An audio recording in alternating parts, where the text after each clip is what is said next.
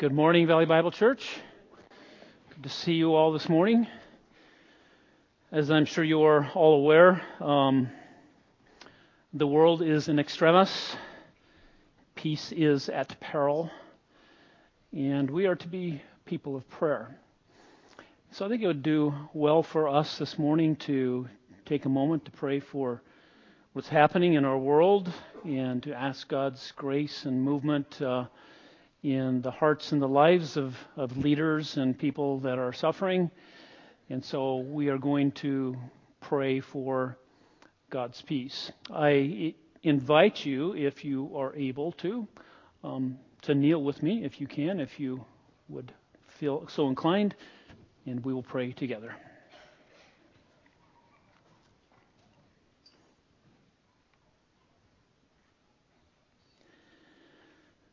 We praise you, O Father God, as the God of the beginning and the end, the Alpha and the Omega.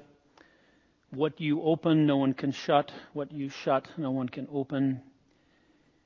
The hearts of kings and leaders are channels in your hands. And we do pray, Father, for the leaders of our nation, of Ukraine, of Russia, China, NATO leaders, that you would move their hearts toward peace, move their hearts toward resolution and reconciliation. We pray, Father, that you would bring them to repentance for any evil that is taking place in their hearts, in their actions. And we pray that you would protect the innocent. Father, there are many fleeing Ukraine, perhaps mainly women and children and the elderly. They're fleeing destruction, and their lives and livelihoods are being threatened and destroyed. We pray that you would protect them, give them safe passage to a safe place. Pray that you would bring them to countries where they would be taken care of. And it is amazing to see that in Poland and Slovakia and Romania and the places where they are fleeing, they are finding the church in many cases and believers, some of whom are our own missionaries who are caring for their needs and proclaiming the gospel to them. And we pray that this which is meant for evil, you will mean for good, and that the gospel would be on display and that many would come to know Christ. In the meantime, we pray for a minimal loss of life, a resolution to this problem, that there would be peace in Ukraine. We know that on both sides in both of those countries, Russia and Ukraine, there are your people who seek peace, and they too are praying, Father God, for you to hasten an end to the hostilities. And we pray that that would be the case. Please protect the innocent, and please, we pray that there would be glory to the name of Christ through all of this in our nation and in those nations abroad. We leave these things at your feet, for you are sovereign and good, and we know that your will be done. These things we pray in the name of our great God and our Savior Jesus Christ. Amen.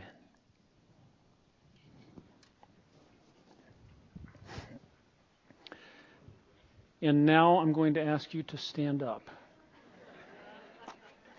Exercise those joints. Our text this morning is 1 Corinthians chapter 3, and we're reading verses 10 through 15. 1 Corinthians 3, verses 10 through 15. All Scripture is inspired by God and profitable for teaching, for reproof, for correction, and training in righteousness, that the man of God may be adequate and equipped for every good work. So please give attention to the reading of God's Word. According to the grace of God, which was given to me, like a wise builder, I laid a foundation, and another is building on it. But each man must be careful how he builds on it. For no man can lay a foundation other than the one which is laid, which is Jesus Christ. Now, if any man builds on the foundation with gold, silver, precious stones, wood, hay, straw, each man's work will become evident, For the day will show it, because it is to be revealed with fire. And the fire itself will test the quality of each man's work. If any man's work which he has built on it remains, he will receive a reward. If any man's work is burned up, he will suffer loss. But he himself will be saved, yet so as through fire. And God's people said, Amen. Thank you. Please be seated. There are a lot of hymns that talk about the foundation of the Lord. We sang one this morning, How Firm a Foundation. Another one, of course, that we're familiar with is the church's one foundation is Jesus Christ our Lord. Because that is the foundation. You heard it, you read it in the text this morning. There is no other foundation than the foundation that is laid, and it is Jesus Christ our Lord. And that means for us as a church that everything that we do is in Him, it is by Him, it is through Him, it is for Him, and I'm running out of prepositions about Him because it is about Him. Everything is about Him. Everything is for Him. And all that we have comes from Him.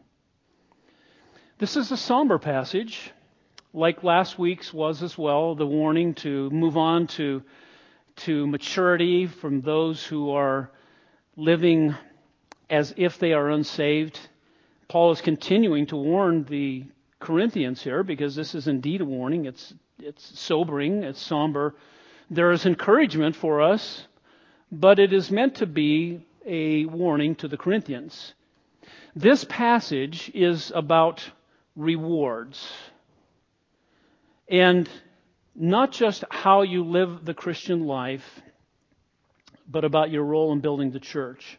God has gifted each of us to build His church, for which we will be held accountable. That's what this is about. God has gifted each of us to build His church, for which each and every one of us will be held accountable in how we did serve in building His church. And so this is about rewards. Some people think that this passage is just about how you live the Christian life and you get rewards. No, it's very specific. It's how you build His church. How we build the body of Christ. And so we'll see that as it plays out. So let's get right to it. Verses 10 and 11. Take care how you build on the foundation of Christ. We are going to be building this building. We are building it. It is based on the foundation of Christ, and we're going to get to the take care part in a minute, but we need to pay attention. We need to be careful. We need to take note of how we build on the foundation. He says in verse 10, according to the grace of God which was given to me, like a wise master builder, I laid a foundation, and another is building on it, but each man must be careful how he builds on it. According to the grace that was given to me, he says, and grace means gift, and this gift of grace was given to him. And what Paul is talking about is building the church. He leaves the illustration, if you will, the metaphor of the field, because in verse 8 he introduced the idea of rewards, where he said, "He who plants and he who waters are one. Each one will receive his reward according to his own labor." And he's talking about I planted, Apollos watered, the Lord brings the increase. But in verse 9, he turns from agriculture to building. Because he says, for we are God's fellow workers, you are God's field, agriculture, and then he changes it, a turn of a word. You're God's building.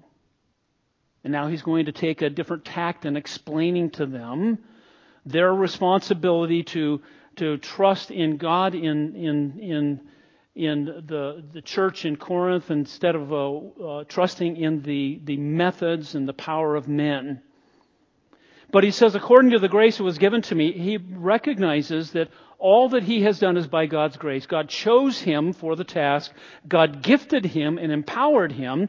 And everything that he did in planting churches was by the grace of God. It's not because he was a great man. It's not because he was so intelligent. And he has made that point over and over and over again. It was by God's grace. And he is recognizing This point is going to go all the way to chapter 4. It was started back in chapter 1. All that they are as Corinthians and all that we are as Valley Bible Church is due to the gracious work of God. It's due to the wisdom of God. It is due to the power of God. And it is not in any way due to the wisdom and the power of mankind, the cleverness of this world. None of that. And he's reemphasizing that. All that they are is due to the gracious work, and that's true of us as well. And Paul calls himself a wise master builder. The word here for builder is the word architecton. We get the word architect from it. It's a word that just sounds like what it is in English. He is not, though, in the sense the designer. He is. This word is used in Greek as a wise builder, as someone who is skilled. I know some translations say skill, but I think wise is more in keeping with the context. Because remember the contrast that Paul has been making in chapter 1 and chapter 2. You have the wisdom of God and you have the foolishness of mankind. The wisdom of God, what was the wisdom of God? It is the cross of Christ. What is the wisdom of man? His own methods, his own puny, unlasting things, the cleverness of mankind that is foolishness compared to God. So he is a wise builder because he's building upon the gospel. The gospel of Jesus Christ. Christ crucified is the wisdom of God, and so he is a wise builder because his building is about the gospel of Christ. The wisdom of God is Christ crucified. He's played his part. He had a role to play. God gave him the giftedness to do it, and he laid the foundation. But then he says in verse 10, at the second part of verse 10, but each man must be careful how he builds on it. I want you to take note of this. This is the one imperative in the passage. An imperative is like a command.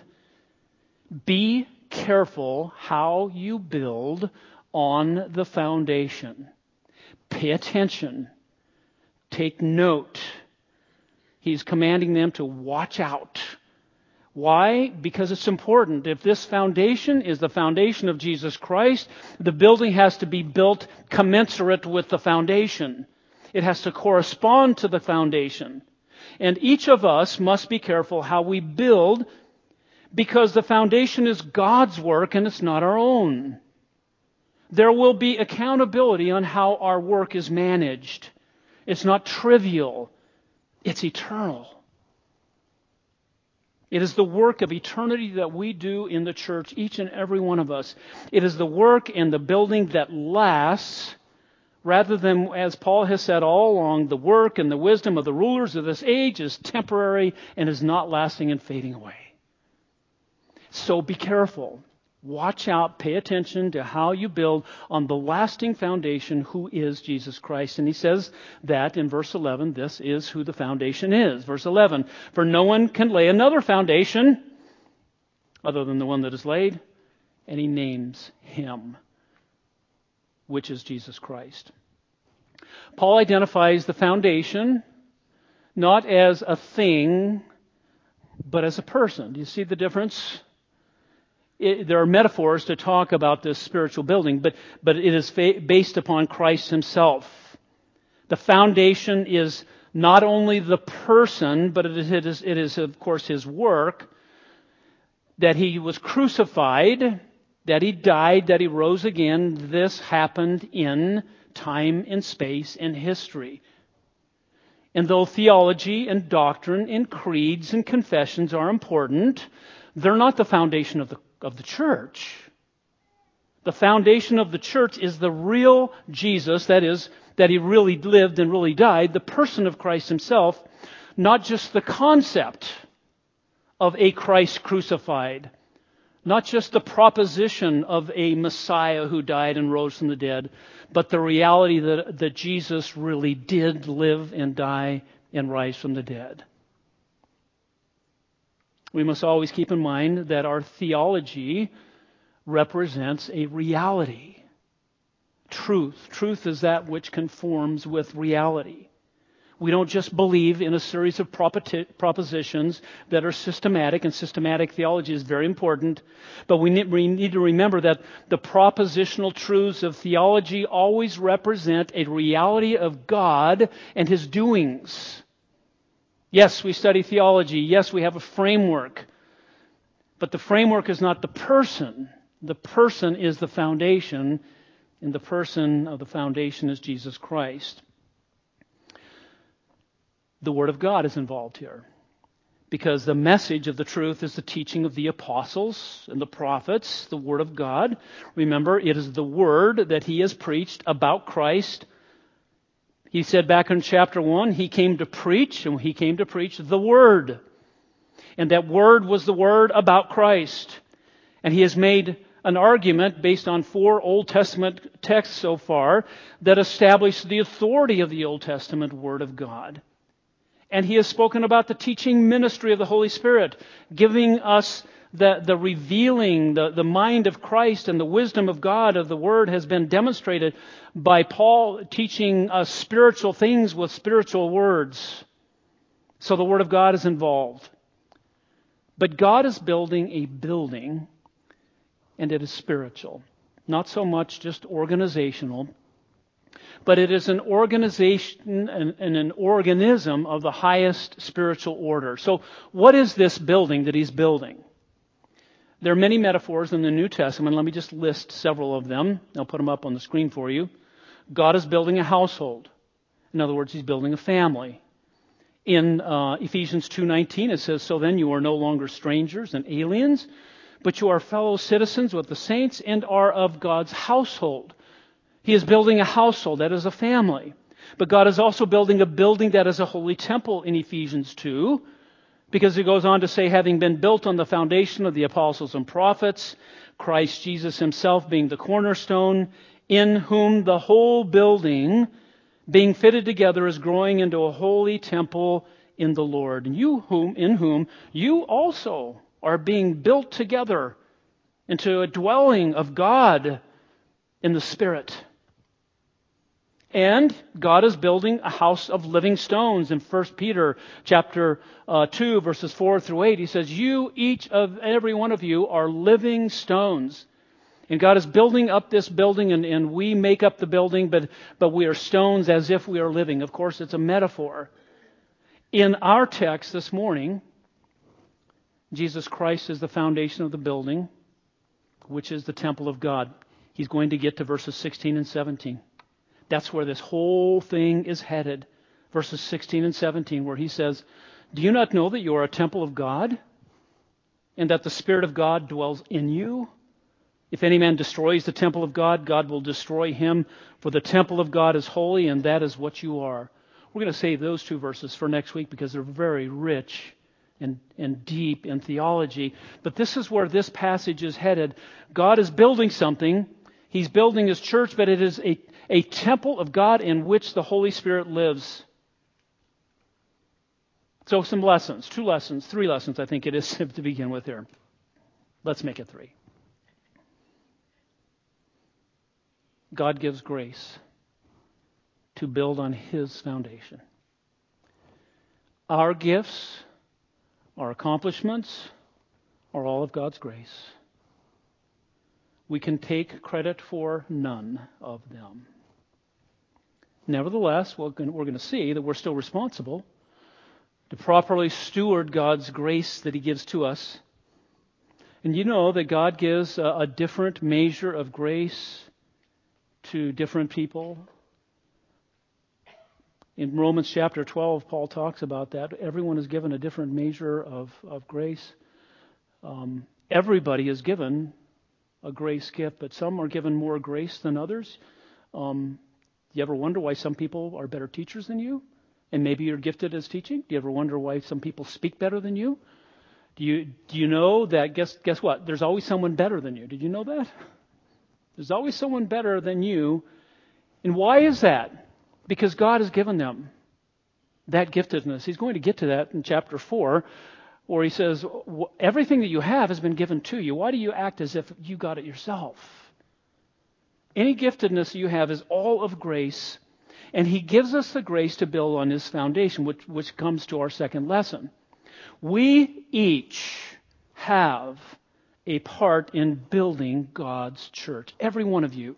Every believer in this room, every believer who is part of Valley Bible Church has been gifted by God and has a responsibility to use that gift in this particular church, if this is your church home. This is a temple of God. And we are building that. He is building that through us. Romans 12:6, 1 Corinthians 12, we're going to get there in a few weeks down the road. Ephesians 4:7, 1 Peter 4:10 says we are all gifted for this purpose, and no one in this room is left out. And some of you are thinking, well, I can't do anything. He's not talking about me. He is talking about you. I'm not talking about you. He is talking about you.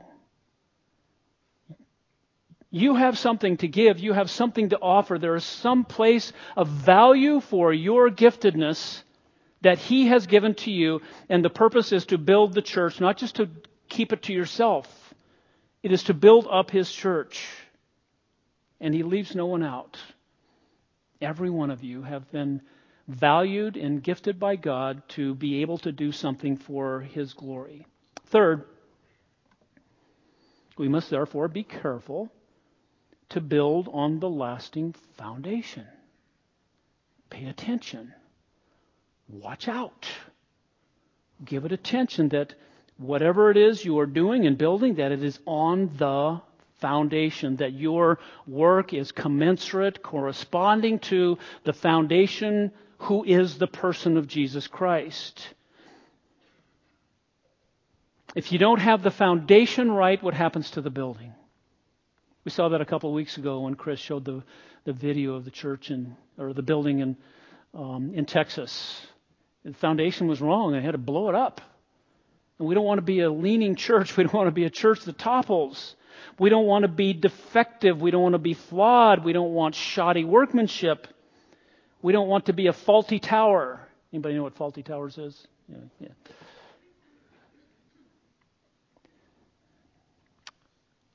One writer said this, his name is Barrett. He said, Paul does not mean that it would be impossible to construct a community on a different basis, only that such a community will not be the church.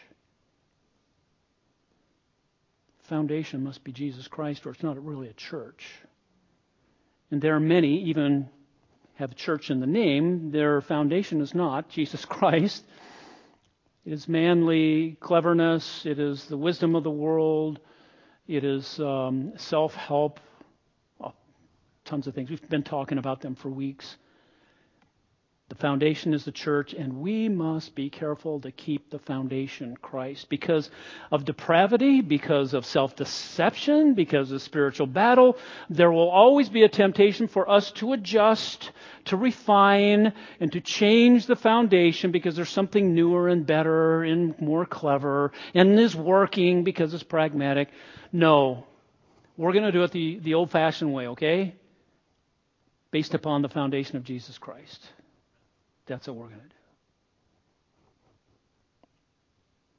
So, take care to build on the foundation of Christ. And then we see in verses 12 through 15, watch out, take care, pay attention to build for the glory of Christ.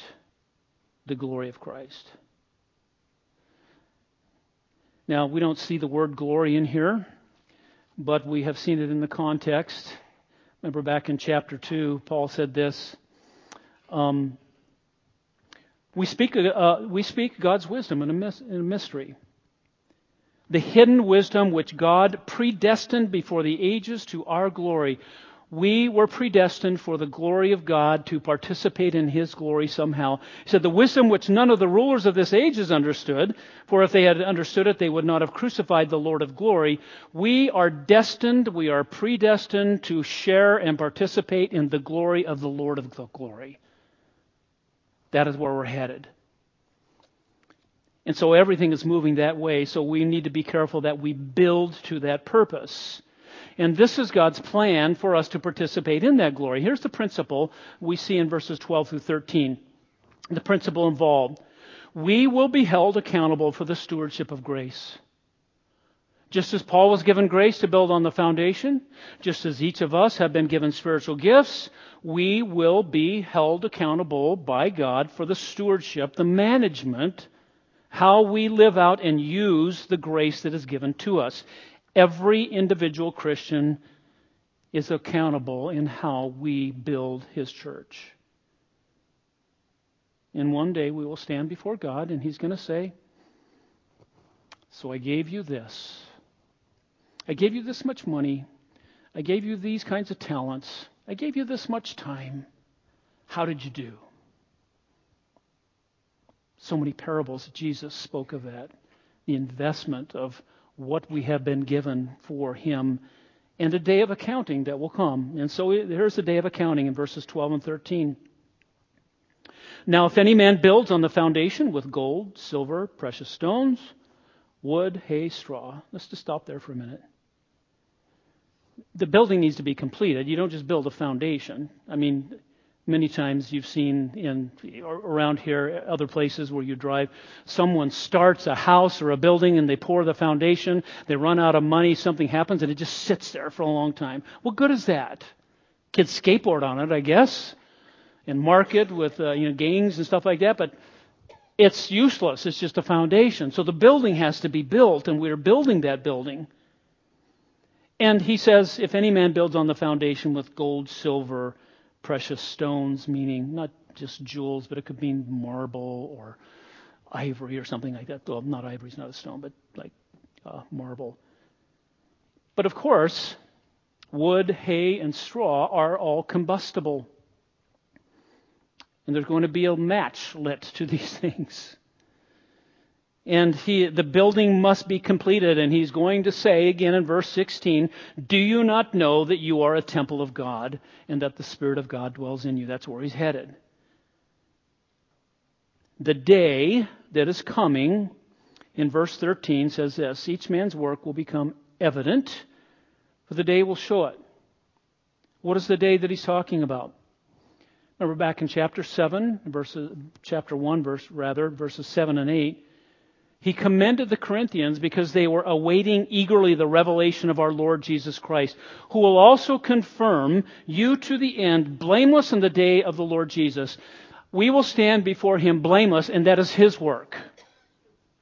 Him making us holy on that day, that's His work. When Christ returns on that day, we will be found blameless because we are in Christ. But there is also a revelation of fire that will reveal the lasting quality of all that we have done, each and every one of us, in which we have labored to build up His church. He gives us a list of building material: gold, silver, precious stones, wood, hay, straw. And you can see the difference is between those that are going to last and those things that a fire would just burn up. When you put a match to wood and hay and straw, what do you have left over at the end? Nothing. Ashes. It's gone. Gold, silver, precious stones. If a house had those materials in it, they might get scorched. Gold might even melt a little, but it's not going to be consumed by the fire. That doesn't happen. And that's what it is about. It's about what is going to last. And when he says this, notice the words, your work will become evident, for the day will show it, because it is to be revealed, and the fire will test it. I don't like the word quality in the NAS, but who am I? But the word test here means to show what it is, demonstrates what it is. That it is something that is lasting. The whole point is not that gold is more valuable than wood. It's just that it lasts. That which will last for eternity. You need to know that whatever you do for the Lord will someday be made known. And that means much of what you do right now that others don't know about, God knows that. We must remember we're not doing it for others, we're doing it for Him. And the testing is to demonstrate what the works are, that they are lasting or not lasting. I was looking this week about how gold was tested. I was curious about how do you find out whether something is 10 karat or 14 karat or 20 karat or whatever it is. And there are basically three ways. They have an instrument where there's a probe, and they'll take something. I don't take the stuff very often, but the probe goes on the gold, and it can tell that number one, that it's gold, and then it can tell the carat weight too.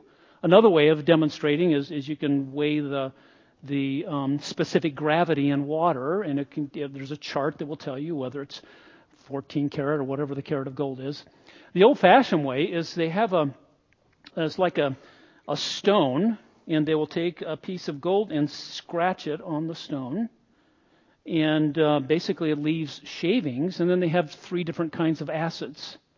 And they will take an acid and put over that stripe. If the acid melts the gold, then it's not of that quality. Say if it's 10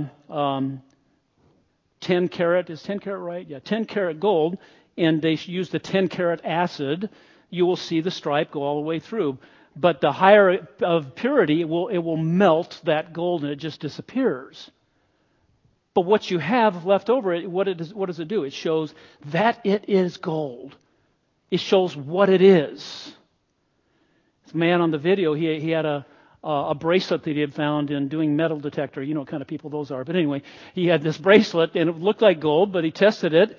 It was nothing. It was nothing. It wasn't gold at all. It wasn't even gold plated, but it looked like gold. On that day, we will see what our works are. They will all be revealed. No secrets. Nothing held back. God will show all that there is.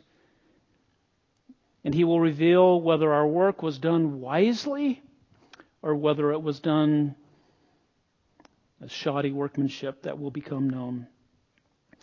You know, we have some good builders in our church, and I've always find it interesting the skill of someone who's a builder. I've been with guys, and they'll walk into a room, and they're always looking around. You know, they come into a room, and it's out of plumb there, and what kind of material did they use? It's kind of shoddy workmanship, and builders know that stuff, right? When I was in Iraq, with a Marine Corps battalion, and it was a reserve battalion. We had people from all different backgrounds, and we spent an Easter weekend at a college that had been burned and bombed out, not completely, but it was no one was there. And there was a guy in the battalion who was a builder, and we were walking around because when we first drove up in our convoy, I thought, wow, what beautiful buildings. And walking around with him, he was going, these guys don't know how to build.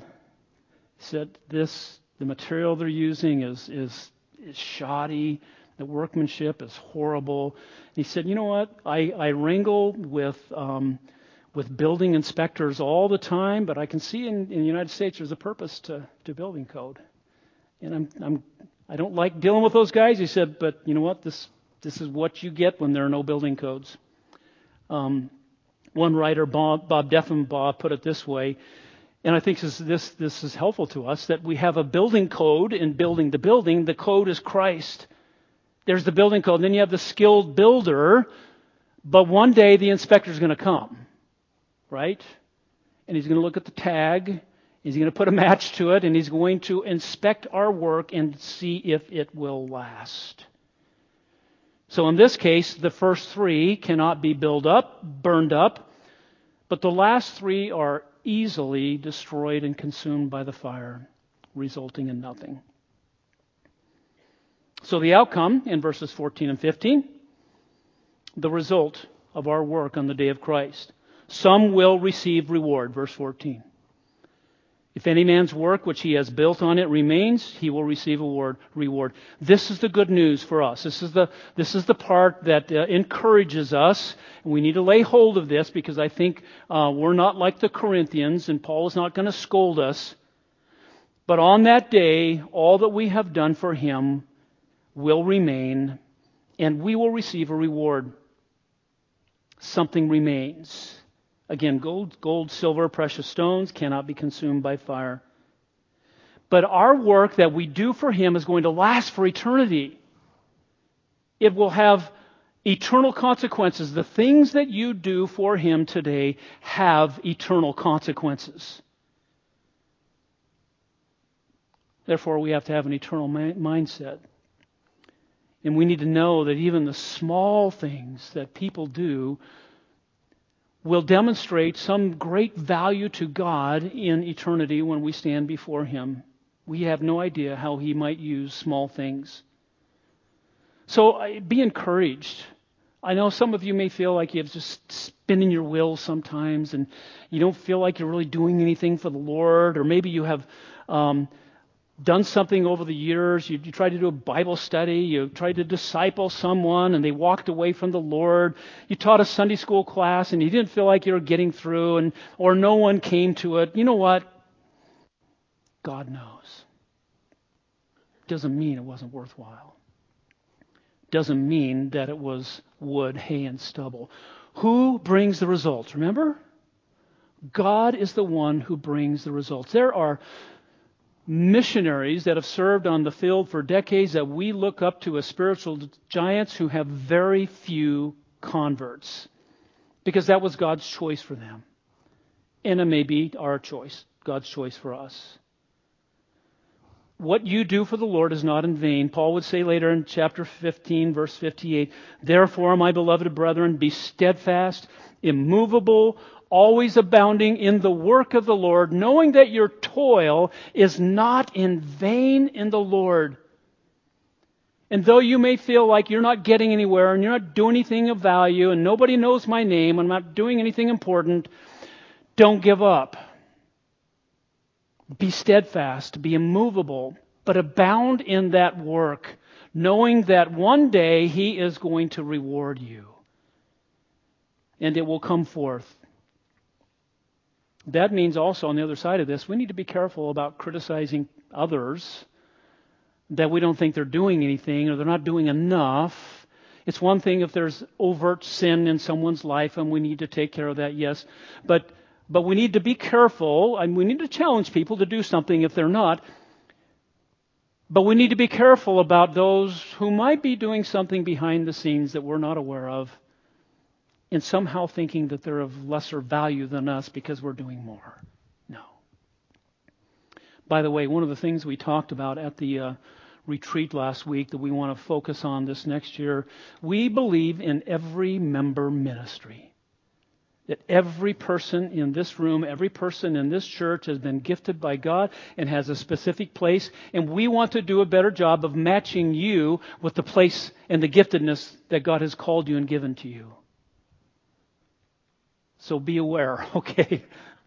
We want to give you opportunities for that reward rather than squandering what He's given to you. So some will get reward. But verse 15 tells us some will suffer loss. This is somber. It really is. He says in verse 15, if any man's work is burned up, that just sounds horrible, doesn't it? He will suffer loss, but he himself will be saved, yet so as through fire. This person, any one of us, we might miss the reward that we might have had. And I know that that's a bit of a conundrum, because I believe in the ultimate sovereignty of God in all things, but the Scriptures often present things to us like there are possibilities. If this happens, then that might happen. If you will do this, then you will be blessed. If you don't do such and such, then this will happen to you. And so I believe in the sovereignty of God, and that's mysterious. But in some way, we will miss out if we squander what He's given to us. The consequences for us being lazy or not building upon the foundation are not good. This is a mystery to me. But notice he says, but he himself will be saved, yet so as through fire. As the Old Testament prophets say, a brand plucked from the fire. Or people joke about people going to heaven and they smell like smoke when they get there. because their holy garments are singed with the fire. There's no purgatory, by the way. This is not what this is talking about. But he's saying, you know where the phrase "saved by the skin of your teeth" came from? It's this idea. We don't want to arrive in heaven barely. I mean, it's all of God's grace. So we need to think clearly about this. It's like a firefighter rescuing someone from a burning building. They've lost the burning house. They've lost everything, their pictures, their dream home. All they have is their life. They escape with their life. It's enough, right? It's adequate. But certainly there's loss that they have suffered. In the same way, some who have invested in eternity, there are rewards and treasure to be had that go before them. And others have squandered their resources and will arrive with nothing to show for it. It's sobering. But let's be clear with this lesson, okay? Let's be clear. Salvation is a gift and not a reward. Salvation is a gift and not a reward, for by grace you have been saved through faith, and that not of yourselves. It is the gift of God, not as a result of works, lest anyone should boast. However, reward is given based on the stewardship of the gift of grace. We will be held accountable.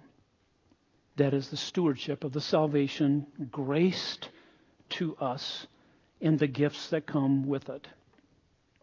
So we have to distinguish between salvation and rewards. Salvation is not earned by good works, but a life of faith and obedience is the result of salvation, isn't it? And rewards can be lost. Salvation cannot, ever, not ever, be lost. This is a warning to the Corinthians. These words were not meant to be an encouragement to them. He was warning them because they were trusting on a foundation of human wisdom and cleverness and clever speaking and the power and the things of the world. And he's saying, you guys, you're Christians, but I'm telling you, you're going to lose. You're going to lose out on God's best if you don't get back to the foundation, who is Jesus Christ. So what are the works that last? Let's just talk about that for a moment. We cannot always say what a specific work is that will last into eternity. For instance, we can't say anytime you read the Bible, you're going to get credit for that. Anytime you pray, anytime you volunteer for a Sunday school class. It may not be. If you are fleshly, if you are immature, if you're doing it for the wrong reason, if you're cheating, if it's shoddy work, etc., etc., etc. But we can offer, these are the standards that the Scriptures give to us. So I have 7, okay? There's 7. And we're going to take a little sidelight with motivation. This is not exhaustive by any means. These are works that conform to His Word. They must always conform to His Word. Jesus said, Father, sanctify them in truth. Your Word is truth. 2 Timothy 3:16 and 17, all Scripture is inspired by God and profitable for teaching, for reproof, for correction and training in righteousness, that the man of God may be adequate and equipped for every good work. The Word of God does that. Second of all, these are works that are done for the sake of the gospel. 1 Corinthians 9:23, this is something we should always remember, should always be at the forefront of our mind, that we should be saying things, preaching the gospel to ourselves, saying, I do all things for the sake of the gospel. That's what Paul said. All things for the sake of the gospel. And the works that last are for His glory. 1 Corinthians 10:31. Whether you eat, whether you drink, whatever you do, do all to the glory of God. Are we seeking His glory and not our own? Works that last are those that are done with a proper motivation. We're going to look at several of these. For instance, our motivation should be that we do things for the Lord. For the Lord. Colossians 3:23. Notice the language. Whatever you do, do your work heartily as for the Lord, rather than for men, knowing that from the Lord you will receive a reward. The reward of the inheritance, it is the Lord Christ whom you serve. Another motivation is to be pleasing to Him. 2 Corinthians 5:9 and 10, Paul has been talking about the resurrection, and he would rather be absent from the body and home with the Lord. And then he says in verse 9, therefore we have as our ambition, this is our occupation in life, whether we are in heaven with Him or on this earth, our ambition is to be pleasing to Him. We know what that means, right? I don't have to spell it out for you.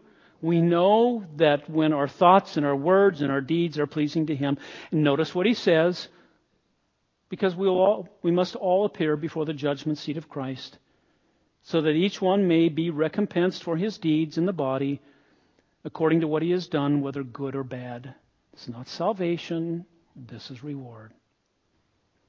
Another motivation is just being conscious of rewards and our accountability, that you will be rewarded. The verses are many that talk, we've listed several here, there are many more of them that talk about, I missed one, didn't I? Yeah, go back to pleasing man, not to please man. Jesus in the Sermon on the Mount, Matthew 6:1 and 2. Beware of practicing your righteousness before man to be noticed by them. You are either pleasing God or you're pleasing man. Don't do that. He says, otherwise you have no reward with your Father who is in heaven. So when you go to give to the poor, do not sound the trumpet before you. Do. Everybody look at me. I'm going to give to the poor. He says, don't do that. Like the hypocrites do in the synagogues and in the streets, so that they may be honored by men. Truly, truly, I say to you, they have their reward in full. You know what their reward is? Do. That's it. There ain't no more. It's the only reward they get. Because it's hypocritical to want to be noticed by others. Back to the consciousness of rewards and accountability, the verses are many that speak of the fact that we will be rewarded one day. Obviously, they're given to us for a purpose, to motivate us to be careful and to watch out and to walk with God properly. Yes, to separate salvation from reward. But it's important to be reminded of it. And being rewarded is obviously a perfectly good motivation for serving the Lord. But it's obvious from the rest of the Scripture that our service is never selfish, it's never self-centered, it's always for Him and about Him. So, 1, 2, 3, 4, number 5, love for Him. Love for Him is one of those things that lasts. It's not a motivation because love is an action. Yes, it is a motivation too, but in Matthew 22:37, Lord, what is the greatest commandment? And Jesus said, you shall love the Lord your God with all your heart and your mind and your soul. And Jesus said, if you love me, you will keep my commandments. Love of Jesus is found in obedience, not just some giddy feeling that we have while we're singing songs. It's found in obedience. Next, number 6, love for others, because he went on to say, and the second commandment is like it, you shall love your neighbor as yourself. Loving others. Love is always other-oriented. It is always seeking the best of others and not ourselves. And lastly, number 7, the fear of the Lord. Doing things in the fear of the Lord are the things that will last. 2 Corinthians 5:11, Colossians 3:22, the rest of the Bible. The fear of the Lord is the beginning of knowledge. The fear of the Lord is the beginning of wisdom. 2 Corinthians 5:11 says, knowing the fear of the Lord, we persuade men. We persuade people with the gospel. That will last. But what is the reward? Paul doesn't say. I'm not going to speculate. There are crowns and all that stuff we could get into. But here Paul just says, there will be a reward one day. We will be rewarded, and we know that. So the conclusion of the matter is this morning. The rewards God will bestow on us for faithful service will be great. That's encouraging. But the other side of the equation given in this passage is, but so also will be the consequences for squandering His gifts. Should motivate us to walk with Him. Do you want to hear when you stand before Him, "Well done, thou good and faithful servant"? Or do you want to hear, "Well, you're done. You just made it"? I think the words of our Savior to us, saying, "Well done," what a reward that would be, to know that we have served well. We have acquitted ourselves with obedience and holiness and Christ-likeness and selflessness and humility and all the things Christ. And that's what we move toward.